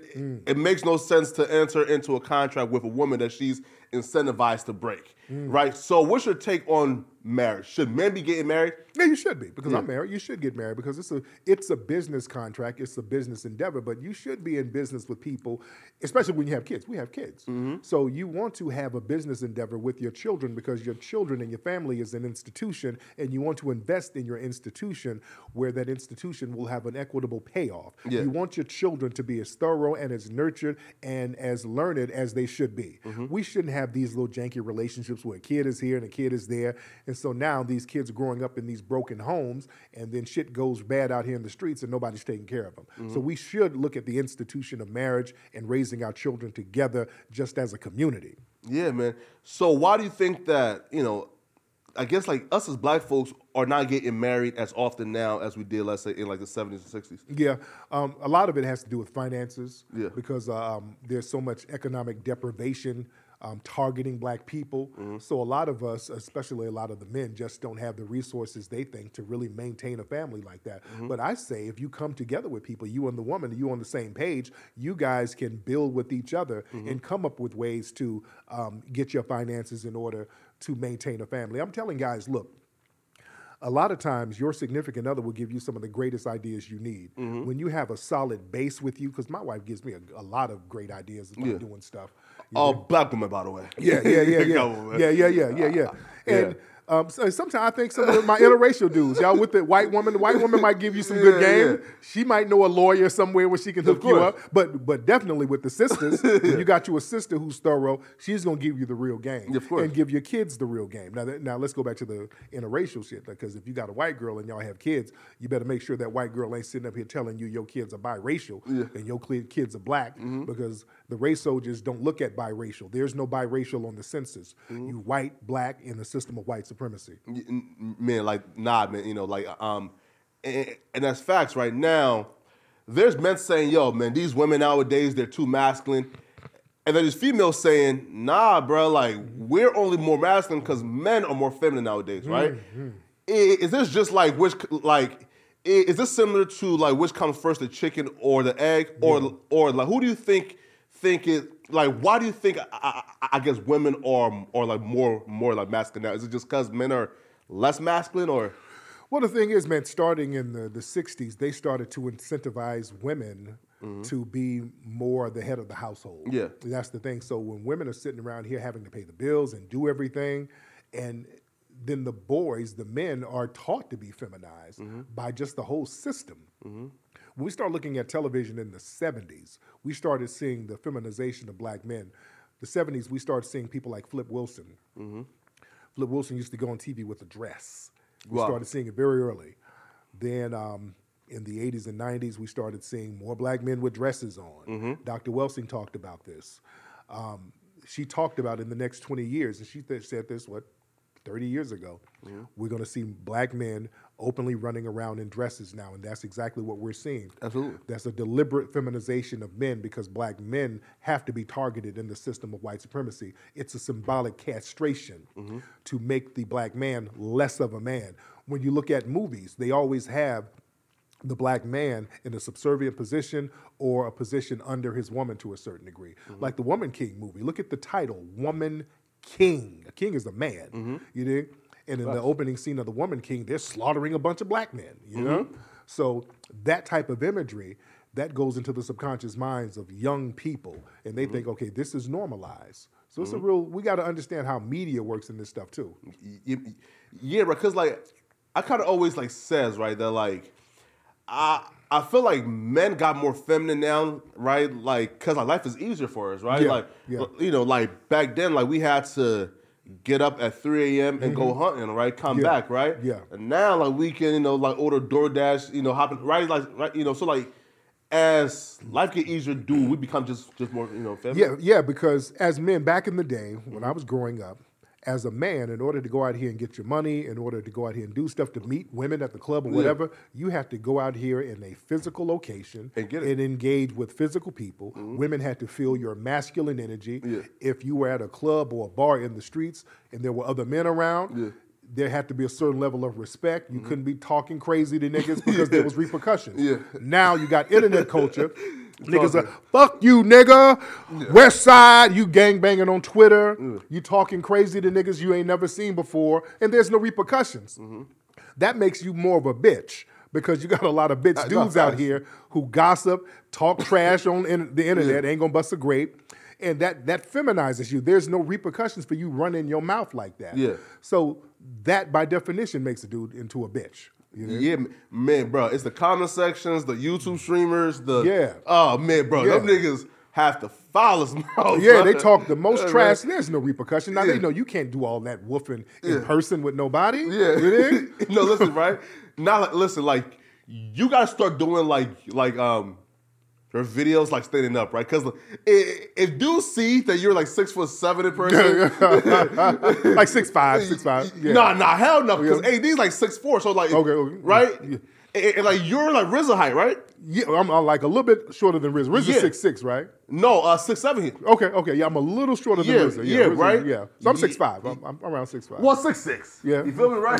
Yeah. Right? Because AD is 6'4", and you tower over AD, so that's a 6'6", right? 6'5", right? Yeah, if dudes actually seen how big he was in person, like, do you feel like the hate online will like cease? Yeah, when they see me in person, it's never the same energy. It's never the same when we get down in person. You know, niggas get real humble in person, but online, you know, cats can say whatever without any repercussion. And you know, back in the day, man, as kids, whatever you said, man, you had to stand on that. And now cats literally live online now. So, you know, that has made the game corny to a certain degree, and women don't respect that shit. Women don't like no yapping ass dude who's sitting on the internet, you know? At all, man. Now, like, how did you avoid getting canceled in all these years, man? Because, like, there's a bunch of your, like, contemporaries who had their run on YouTube, man, and then the guy, like, kicked up out of here, and now they're nowhere, right? So, like, how did you avoid being canceled all these years? Yeah, because I only speak facts, and I don't do malicious stuff. I don't just be saying shit just to be saying it. Because a lot of times people get on YouTube and they just be beefing just for the sake of beefing, and then you end up getting canceled. You just can't do that shit forever. Just talking reckless just to be a person who gets clicks. You have a lot of that. People who deliberately say wild shit for clicks. I don't do that. I usually come with a lot of substantive conversations, and people can respect that. Of course. Yeah? Of course, man. Now, okay. So, first off, I do want to give you credit, right? Because one of your old enemies, he was in, like, the news headlines, right? O'Shea Duke Jackson was going at him. Tommy Sotomayor. And they were laughing and clowning him for now being broke and And like, sorry, it's not funny, right? But being broke, bankruptcy, all type of shit, right? Yeah. You actually like steered clear of that. Yeah, because he's down bad right now. Yeah. You know what I'm saying? Yeah. And, you know, to see him down bad like that, I think he kind of recently made a video saying, I didn't even, when somebody's just down bad, I don't want to be a bully. Yeah, you did? Because yeah. I've already done spanked this guy for years. And it's kind of sad to see. You know what I'm saying? It's like you're a boxer, and you see an old boxer who's just raggedy and down, and, you know, you kind of want to help him out a little bit. Yeah. Right, look, though, right? So he's like, and he's really smart, a great orator, right? Would you ever consider, you know, I guess like working on something together, rather like you start, you know, your own like production company, and you know, and something to a little deal, you feel me, to like do a little podcast? I wouldn't work with him because he has a kind of a track record of kind of, you know, biting people in the back. Yeah. I would talk to him just to see how he's doing. I don't want nobody being fucked up in the game. You know what I'm course. saying? But I would sit down and talk to him just to chop it up with him and just, you know, kind of bury the hatchet and just like, you know, we cool. You know what I'm saying? Because I don't like any black person doing bad in any way, even if I'm beefing with him. Like Umar, you know, me and him beef. I don't want him to do bad. Like, you know, I don't wish bad on that dude. I want him to be successful in his school thing. So Tommy, I would sit down with him. Now I'm still do the crispy puppet. Yeah. For those who don't know, I did a puppet about Tommy Yeah. called the Crispy Puppet. And that really fucked with him a lot. Yeah. And I stopped doing the Crispy Puppet because too many kids were getting into it. He called that colorist though, right? Like No, it's not. It had nothing to do with the color of the skin. The puppet was ashy. The puppet was ashy, so we called it crispy. Not, but like he just has so much talent, man. Like it's just like sad to see. Is like if he would have just like reeled it in just a little bit, right? Yeah, but when he started doing pornography, it's over with, man. I knew it was downhill. You ain't no coming back. You old and a motherfucker doing porn. You out there, On OnlyFans, I know, right? That's his thing, that's come on. You all the way, you down bad when you released that, man. You know, at that age, if you're a young girl, like 21, 22, you know, you that age doing porn, a girl. But a middle-aged nigga getting into porn, that's not a good look. You out here fucking looking like Morgan Freeman from the back, and right? That shit don't look good. He was paying women too, right? Like to go to fuck. Like, what's your take on tricking, right? Because like, let's say like, so yo, I have a favorite rapper, right? Called Finesse 2 Times. All right. Now this dude, now I think he was like an ex-pimp with that, right? Right? But he says, fuck her, leave her out, do not feed her. Like she won't get no lobster out of me. Is French fries and that's it. Like so, he's against tricking in all form. Yeah, if you're in the game, you gotta be. Right? You know? Well, now, like he's a rapper now, right? Right, but like, what's your take on just tricking in regular relationships? No, if you're a young dude who's single, you shouldn't be tricking your shit off. Yeah. You know, you gotta cultivate your mouth. Yeah. If you are a young dude, you shouldn't be tricking, especially if you're a young dude who don't have any kind of notoriety. Now, dude, like a celebrity or politician, that's understandable because that's kind of hush money. Like, here, let me give you a little something. Don't put my business out there like that. Or if you're in a situation or whatever, you got a little side joint, don't put my business out there. You know? But if you're single, ain't no reason to be tricking off your fucking money. You know? Use your mouthpiece and go out there and get it how you live. How do you cultivate the mouthpiece, though? By being around other thorough dudes, being around men. That's how you do it. Learning confidence, being around some dudes who got some game, getting around some older cats if you can find some older cats, and which is what I did. I hung around older cats when I was younger who would serve me with the game. Don't be around a bunch of young goofy niggas who don't know the same shit you don't know. Yeah. You know, get you some veterans and learn some games so you can go out here and start dealing. And also get with some older women if you're younger. Get with some, they'll teach you the game so that you'll know how to move and shake around women, and you won't be out here having to have a transactional relationship all the time.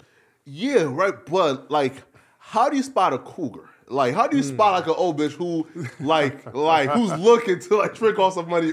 No, not even no. She can just give you some game. You know what I'm saying? She might not even throw some paper at you, but she can just be an older chick who kind of gives you some game. They'll pull you under their wing and kind of lace you with some game. The younger chicks won't do that, but an older one will kind of let you know, hey, you ain't that ain't right. This ain't right. That ain't right. And, you know, you got a lot of cougars out here. The good thing, you got a lot of sisters out here who are older who look hella good still. Of course. You dig? So, and that's another thing. Sometimes you don't know how old these motherfuckers are when you're out here at the club meeting them. You know, they might look 25. You might be with somebody's 57-year-old auntie. You know, they might be in their 50s or something. No, giving you some of that civil rights pussy and you don't even know it. So there's a lot of older, seasoned women out here you can learn the game from. Man, nah, that's a fact right now. Let's get to Charleston White, man. Yeah. Do you know him? Yeah, I know of Charleston White. Charleston White. Yeah. So like, what's your take on his message, man? Like, because like, people will say, listen, and he spits the 50% truth, but then like the other 50% is just some like other, you know, like wild shit, right? So like, what's your take on Charleston White and like, guess his war on street niggas and gang members? Charleston White is the embodiment of black people on the internet. That's why they gravitate towards him. Yeah. That's not necessarily a bad thing because he's actually real about a lot of stuff. Yeah. Even with the bullshit, you know, that's real stuff. Like a lot of people get on him about with the snitching and all that stuff about telling the police, hey, I call the police. Here's the thing, man. Most of these dudes out here, they'll call the police too. It ain't just Charleston White. He'll admit it. You have these street dudes out here who'll get into an altercation and you put some on them, they'll run and file charges on you. Absolutely. Quickly. All of these niggas that do that shit. Ain't nobody really trying to catch a fair one. Of course. I'll give Charleston his respect and say, hey, I call the police. I got the police on speed dial. I can respect that to a certain degree. He keeps it 100 with the fuck shit. He's about the realest dude out here on the internet. Even I don't agree with some of the bullshit, but at least he's real about the bullshit. Yeah. I can respect that to a certain degree. I can't even hate on it. Yeah, right. Okay. So that part, yes, right? Yeah. But like when he says death to all gang members, and like shit like that. Yeah, a lot of that stuff is for clicks. Yeah, of course. A lot of that's, and again, that represents niggas because people do shit for clicks. At least he'll admit, hey, I do shit for clicks. Yeah. A lot of cats out here will do anything and say anything for a YouTube click. Of course. A lot of these niggas out here banging on the internet, they ain't real bangers. They're banging for YouTube clicks. Charleston will admit that that's what he's doing. I ain't got nothing to do but to respect that. Yeah. Now, like, you probably didn't like see this, right? But Charleston White was banned from LA, right? And all the members said, bro, you cannot come Oh, back. yeah, that I know. I know. And he actually came back like 2 weeks ago. And took all type of pictures and videos. Is that a black mark on like whoever like banned him? Or like do you feel like nobody can really ban anybody from any city, bro? Well, no, I mean, yeah, you can sneak in. Like Tekashi came at 7 a.m. down in L.A. taking pictures in front of the Nipsey mural. He did it for like 60 seconds and jumped in the car because people were on his bumper within 60 seconds. He had to do that shit real quick, and then the word got out. So, yeah, you can sneak around and take pictures here and there, but as far as kicking it, nah, you can't do that. No, man, right? Yo, listen, man. But the last thing I do want to like touch on is the Shanquell Robertson, man. Yeah. Yo, what's your take on that whole like I guess that situation? Yeah, that was Raggedy, the young sister who went down there to Mexico with her so-called friends, and then they jumped on her and killed her. Yeah. And it sounds like they were plotting on doing that all along. This is why, again, going back to energy and certain people around us, man, we know when certain people don't have the right energy, when their energy is negative, sometimes because they can be fun to be around, we accept their negative energy. Yeah. We have to get off that bullshit. Absolutely. We got to get non-constructive people away from us because it can become deadly. We got to be around people who are constructive, people who are about our empowerment, people who want to see us grow, people who are about handling business. And let's put all the superficial bullshit aside and grow as a group. Yeah, man. Wait, okay, right. So like who do you go to then like for advice? Because you spoke on maintaining like a strong group. Yeah. So who do the person who has all the advice and like all the answers, right? Who do you go to for advice? A lot of the people who are my elders who are in my movies, Brother James Small, Brother Kaba, Claude Anderson. Luckily, these people are still here, and I get a lot of good game from them, and I study them. These are the people that I idolize. So again, I always get people who are older, who's been there, done that, so I can get some wisdom and game from them. Man, I definitely think that Dr. Claude Anderson, right? But he don't really like do much like speaking. He's done so much already, though. Yeah, I mean, he's done a ton of work. This brother has so many books out. Get his books. Yeah. Get the game. He's done it all already. Yeah, so the game is already out there. Man. Dr. Welsing, the game is out there. She wrote the book, The ISIS Papers, the most important book about understanding racism. It's out there. Oh, wow. You dig? Man. Oh, and then the last thing, again, this is like the last question, man. Yeah. we won't call names, man. But I just seen the cartoon, man, of the crack habit stealing from the grocery stores, man. Yeah. Tariq, wait, why was that made? And then two, was there ever like come a time where like they can say, you know what, bro, no mas, I give up, Tariq. You won, please leave us alone. Yes, and so sometimes when people try to come at me, what I do, I like to mock them with puppets and cartoons. Yeah. That's kind of my MO. I turn it into a brand, and it's hard for them to come back from being ridiculed with a cartoon or a puppet. So that's what it is. I kind of keep the beefs fun, and I don't take some of these dudes too seriously, and I just do what I do. Yeah. And to be fair, though, like a lot of your enemies have reached out, and like, we've always said no. Right. Because one, like y'all don't have nothing to really like to talk about, and then two, you know, like it's obviously a symbiotic like it's like, for example, right? If Tariq is coming and giving us like good game, the views is high as well, right? Why would we trick that off? Right. To fuck with, you know?